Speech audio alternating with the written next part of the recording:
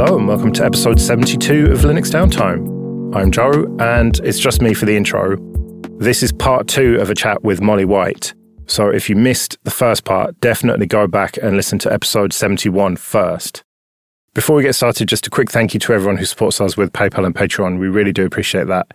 You can go to linuxdowntime.com/support for details. And remember that if you support us on Patreon, there's various tiers to get advert-free RSS feeds. And if you want to get in contact with us, you can email show@linuxdowntime.com. So, without further ado, let's get back to Gary, Amleth, and me chatting with Molly White. So, the Fediverse, Mastodon, that sort of thing, that seems to be, so far, delivering on the promise of true decentralization without any of this blockchain and crypto nonsense. I'm a little bit worried that it might get infected with it, but I'm really hopeful that it won't. What do you think is going to happen with that? Well, I do think that there have been attempts by the crypto community, the crypto industry, to try to sort of subsume a lot of decentralized web projects into the Web3 umbrella, which really irritates me because I really love the decentralized web, the Fediverse, all these different things. And it feels like they're sort of taking credit for something that they didn't do, like a lot of this stuff really predates a lot of the crypto stuff in a lot of ways. But so far, I haven't seen a ton of indication that crypto is going to try to take over the Fediverse or infect the Fediverse. There doesn't seem to be that much interest in it, which I think is maybe kind of telling in some ways around the crypto world, that despite all the talk of decentralization, if there's not a token involved, a lot of people in the crypto world just don't actually care that much. And so, I feel like there are far fewer crypto people on Mastodon than there are on Twitter, for example. A lot of these federated web communities, decentralized web communities, don't actually have that many blockchain people. It does depend on what circles you're in, though.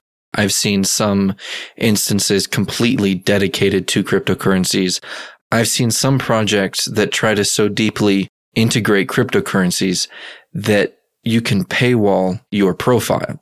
So no one else can see your posts until they pay you in whatever cryptocurrency that may be. And for the instances that have spun up around cryptocurrencies, they have been very quickly defederated from, is one of the things that I've seen that's really nice. That's the beauty of the Fediverse, right? You can just totally block a whole instance. Like with the far right ones, we've been able to do that and just have nothing to do with them. And that's kind of part of the charm and promise of decentralization, right? Yeah, that's another thing I was going to say is that the idea of Mastodon, for example, becoming totally infected with the crypto ethos is somewhat unlikely, I think, just in the sense that people who don't like it can just choose a different server that doesn't integrate crypto in any way, that doesn't federate with servers that are full of crypto people. And so it seems likely to me that, there will always be some portion of the Fediverse that has no real crypto entanglements. And so far, it seems that it's been the majority rather than the minority. But I guess who's to say what the future will hold there? Can I ask you about central bank digital currencies, CBDCs? Is this something that you followed at all? It is, yeah. To me, it's ringing alarm bells. Not necessarily the same alarm bells, but, this is centralized digital currencies that are controlled by governments. But it still seems like a bad idea to me. Yeah, that's largely my view as well. It's that it has alarm bells that are somewhat different from the cryptocurrency alarm bells, but still loud, and in some cases louder, I think. A lot of the CBDC stuff really worries me because as soon as people start talking about programmable money, they're talking about financial surveillance. And a lot of the financial surveillance that I hear people talking about is really, really frightening to think about. And, I've been to blockchain conferences and things like that, where there are people who are actually, involved in the policy side of things or involved in the law enforcement side of things, who are talking about CBDCs as this very exciting promise of blockchains. And I'm used to going to blockchain conferences where people are really excited about blockchains. But when I hear some of these policy government people get excited about blockchains because of CBDCs, it's really startling stuff, because a lot of the time they're talking about how they can use this technology and this sort of new monetary format to really control people. And so it's like huge klaxons blaring, in my head when I hear that kind of stuff, because, the idea of basically preventing people from sending money to somebody, through the technology itself, or having enormous access to how people are transferring their money.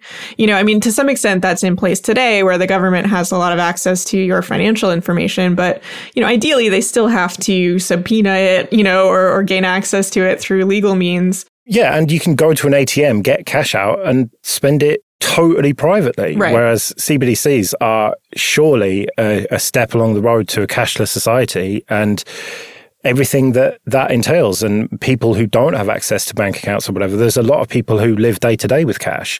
And, I personally haven't used cash for a long time because it's just much more convenient to use contactless. But there are people who really need cash, right? Right. Yeah, exactly. And I remember I was at one of these conferences and there was someone who was from a regulator, I had previously worked at a regulator, I think, who said something like, oh, well, if cash was invented today, we would have never allowed it. And I'm like, yes, but I feel like that says something about our system today and not something about cash, Yeah. But yeah, I think that we really do need cash or, some sort of digital analog to cash, I think would be amazing. But I don't think that is what people envision when they're talking about CBDCs. They're not talking about digital cash. They're talking about, a digital currency with a paper trail that the government can access and potentially, a very strong level of control around what you can do with that money and who you can send it to and how much and how frequently and so forth. Is that not the one slightly legitimate argument for cryptocurrencies, though, that they could be digital cash? I don't think they can.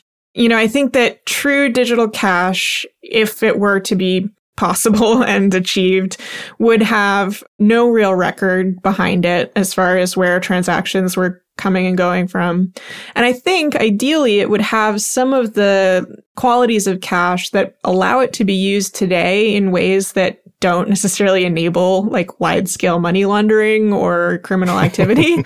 Just the fact that it is physically challenging to move huge amounts of cash from point A to point B is actually really useful. And that doesn't exist with cryptocurrencies, which is why they've become so popular. It's among the reasons why they've become so popular for ransomware and various other forms of cybercrime. I think a digital analog where you could actually have some cash-like quality of, not necessarily surveilling people, but having some reasonable limit on how much money could go from point A to point B would be really exciting. There is a proposed policy to sort of research and try to develop something like that in the US called the eCash Act, which I've been following with some interest. I have some questions around the actual technical implementation of that, which I think is challenging, but that's what I would hope to see out of any digital currency. And that's much different than what people view CBDCs to be. I still don't understand how you can even try to make a cash-like system out of a cryptocurrency, right? Because a cryptocurrency has to always be auditable, right? You have to account for every transaction all along the way, whereas cash is like, you take, like Joe said earlier, you take the money out of the ATM, you go spend it however you want, and at some point it makes it back to a bank, right? So then there's your two records. And cryptocurrency, you have a record every step of the way. And so it's like, maybe somebody's got a novel way to solve that, but I don't know. I don't see it. What about crypto tumblers? Is that the way around that? That's basically just remailers back in the day with PGP, right? It sounds great on paper, or even Tor, right? It sounds great on paper, but once you can, over time, you're going to find ways to break that and figure out where stuff goes. And people can do that with Bitcoin to a certain extent too. It's not anonymous. It's just there's no names tied to the transactions. It's pseudonymous. Yep, exactly. Yeah, and I also think that just, as far as usability, requiring everyone to basically launder their own money just to have a base level of privacy is just not really feasible. Ideally, you could have something where the average Joe, could perform a transaction and enjoy some level of privacy, whereas today, generally speaking, the lay people who are trying to use crypto are subjecting themselves to this enormous amount of scrutiny because they aren't aware or they aren't capable of hiding their transactions. Whereas, people who do have more resources or more knowledge are able to obfuscate things to some extent. And I think that's kind of a really unpleasant system, where it's sort of only the people who are very capable or very wealthy are able to enjoy even very basic levels of privacy at this point. I'm curious, do you all know what offline cash is? Have you heard of it? Is that the paper Bitcoin thing? Yes. Yeah. Offline.cash. They've come full circle. Yes. Oh, no. I was hoping maybe it was actually like an interesting project that someone had come up with, but no. I'm hoping it's a joke, because if it's not... Well, that's the danger with these things. They start out as a joke like Doge, and then suddenly it's actually worth, at one point it was worth 50 plus cents or whatever, nearly $1, I think. I may have mined a lot of a joke coin at one point in time myself. Specifically Nyan coin, if anybody's curious. And then the servers just fell down and, it was fun, but never made any money off of it, but that's fine. Okay, this episode is sponsored by Servermania. Go to servermania.com/LDT to get 15% off dedicated servers recurring for life. Servermania has over 2 decades of experience building high-performance infrastructure hosting platforms for businesses globally. They offer a wide range of fully customizable dedicated cloud, co-location, and IP transit services and free initial consultations. Servermania offers a 100% uptime SLA with some of the best bandwidth pricing in North America on network speeds of up to 20 gigabits per second in 9 locations worldwide. With Servermania, every customer receives a dedicated account manager, free 24/7 live chat and support with one of the quickest response times in the industry. So go to servermania.com/LDT to find out why my friend Alan Jude has been a Servermania customer for over 5 years. Use the promo code Linux Downtime to get 15% off dedicated servers recurring for life. That's servermania.com/LDT and promo code Linux Downtime. The hype around blockchain and crypto and NFTs seems to have died down now and seems to have been replaced with hype for something else, AI, machine learning. And there just seem to be so many parallels to me. That can't have escaped your attention, Molly. Definitely not. It's pretty startling to see sort of the exact same thing happen immediately after, we just got through this crypto hype and now we're sort of bombs away with the next one. Yeah. But yeah, I think it's something that we just see a lot of in the tech industry, where a lot of the innovation that happens in tech is bogged down with this crazy sort of marketing and myth making around it that is really harmful, I think, ultimately to any good that the technology could potentially do, because you have to end up separating the, signal from the noise in a lot of cases. And a lot of the time, the noise really drowns out the signal, I think, which we're seeing a lot of in AI right now. With crypto, there wasn't that much signal, so it was kind of easy to differentiate. But you do think there is more signal with AI then? You think there are useful implementations of it? Well, absolutely. We use it today already. We have been for years. It's not like AI and machine learning just came to be this year. And, it's a pretty low bar to say that there's more use case there than crypto. Yeah. But yeah, I do think there is some use case there, but I think that a lot of what we're seeing now is, how do we balance the positive potential of something like AI or machine learning with the negative externalities of it? And, with crypto, it's pretty easy to take a stance on that because there wasn't a whole lot in the positive potential and there was a lot in the negative externalities. Whereas in AI and with machine learning, it's variable, definitely, depending on what you're looking at. But, there could be very strong positives for it, but I think the negatives are also potentially concerning. And I also think that the negatives that we should be worrying about are very different from the ones that people tend to talk about, because they're not the sort of Terminator fantasies that a lot of people end up falling into. Yeah, well, that's the kind of easy story to tell in the media. These things are going to take over. But if you have even the most basic understanding of how they work, that's very unlikely. The idea of a general artificial intelligence just seems to be just way, way off. But yeah, already we're seeing dangerous stuff with deep fakes and so, this is, I read a headline, this is going to be the first deep fake presidential election, essentially. And what does it mean for democracy? And those are the questions that people should be asking, not when's Skynet going to happen. Right, I agree. And I think also questions just around labor when it comes to AI. I don't think there are necessarily as many concerns as a lot of the AI companies would like you to have around, oh, AI is going to take all of our jobs. But I do think there are concerns about the level to which AI could sort of enable corporate surveillance or mistreatment of workers, make it difficult for workers to obtain the same, pay and rights that they should be getting.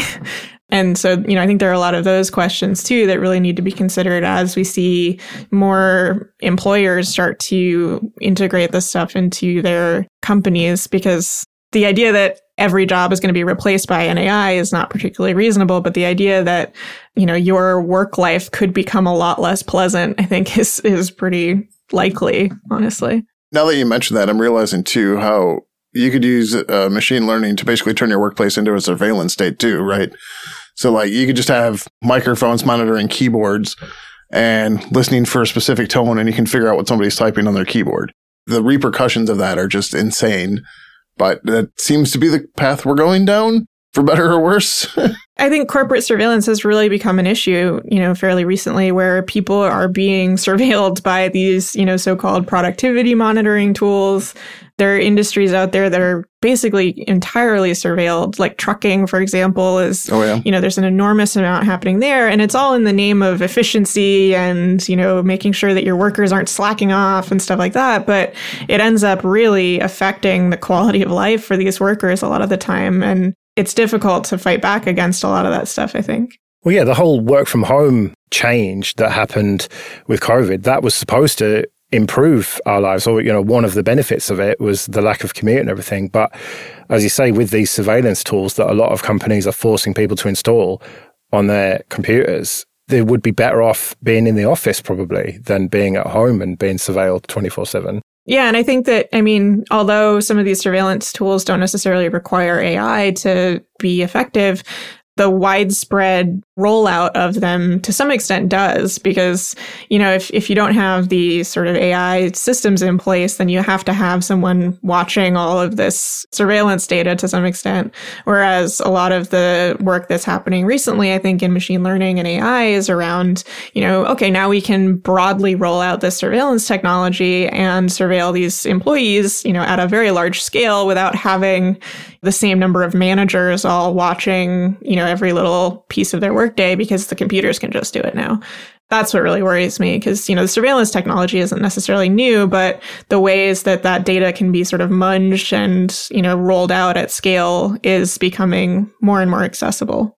One of the things that really scares me about the whole thing is that these large language models cannot understand the way humans do. They don't understand what they're doing. They don't understand the inputs or the outputs or anything like that. In January, an AI model called Kata Go was beaten by an amateur. Go is, for those that don't know, Go is one of the oldest continuously played board games in the world. It was like back in ancient China or something.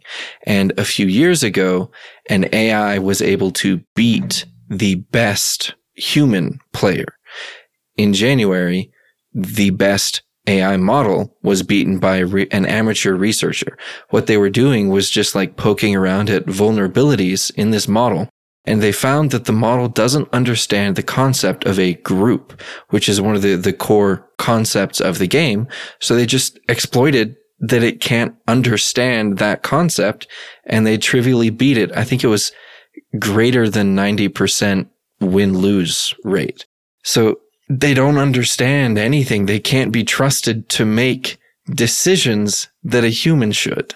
Yeah, and I think a lot of the risk also is that people ascribe a lot of responsibility and sort of thinking to the models. And, as soon as there's a mismatch between what something does and what someone believes it does, I think you run into a lot of these problems where people start expecting things of it that are really not reasonable. They expect them to produce truthful statements, for example, not just sort of statistically likely statements. One of my concerns is creative work's being sucked up into these models and then kind of being spat back out again. Not necessarily verbatim, but certainly in a way that could put people out of work in the creative industry using work that they've done in the first place. And that just doesn't seem fair to me. Yeah, I mean, I think the question around copyright and, creative rights when it comes to AI and a lot of this generative AI stuff that is just taking in these huge sort of corpuses of data and then spitting out sort of versions of them in some way, I think there's a lot of unanswered questions there. And I think that the outcomes for creatives could be really scary, and just the sort of impact that it has on people's rights as far as what they post online. As someone who cares a lot about the open access movement and, open knowledge, it doesn't feel great that so much of my labor, on Wikipedia, for example, is being used to power all of these AI models. It's not like when I signed up to write Wikipedia articles, I was like, yes, please, train your models off my data. But, because it's all published with, an open license and that type of thing, then, they're able to do that. And to some extent, I think it doesn't really matter if it's published with an open license or not. That a lot of these companies are just taking all the data that they can, regardless of whether or not anyone's consented to it. So I think as a society, there's sort of a reckoning that needs to happen around the data that's being used, whether or not people have consented to its use, and, what ownership means when it comes to the actual products that are being spit out of these models. You raised an interesting point there about consent for them being used. So like GitHub Copilot, for example, my code's not on GitHub for my own personal reasons, but people have put it there. And Microsoft used the existence of code on GitHub to be that person giving consent for it to be used in GitHub Copilot. The open licenses allow that to be exploited. So like the companies themselves have to do a better job of figuring out what that consent actually is, because what they're doing right now is easily worked around. Well, the companies are not going to do it themselves, right? We need some sort of legislation, surely. Of course. I'm very conflicted about Copilot because I think the way Copilot was trained is unethical as a baseline. I don't think that can be argued. And I think with like GPL and AGPL, I think copyleft licenses as a whole, I think it likely violates those, but we won't know until that's litigated in a court somewhere. That said, I use it every day. It's extremely useful and extremely helpful. I hate to sound like one of those stupid productivity people who are always talking about boosts in productivity, but it has genuinely helped.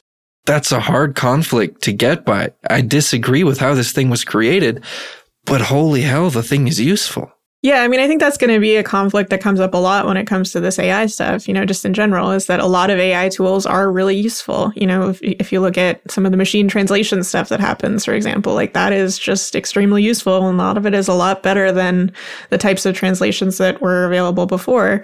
But, if the data is collected unethically, if there is labor being put into this that is very unethically sourced and, being maintained unethically, then, I think there still needs to be some solution to that. I don't think that necessarily the means or the ends should justify the means in a lot of cases. And I also think that it is possible to ethically create useful AI tools. And so, the solution should be to, ensure that companies are doing so and providing enforcement and consequences when they aren't. Well, it's been absolutely brilliant talking to you, Molly. If people want to find out more about what you're doing, where should they go and find you? You can find me at mollywhite.net. Everything else links from there. So that's the source of truth. Okay, cool. Well, I'll put a link to that in the show notes then. And I might put your Mastodon on there as well. You're pretty active on there, seemingly. Yeah, I love Mastodon. Yeah, cool. Right, well, we better get out of here then. We'll be back in a couple of weeks. But until then, I've been Joe. Been Gary. I've been Amalith. And I've been Molly. See you later.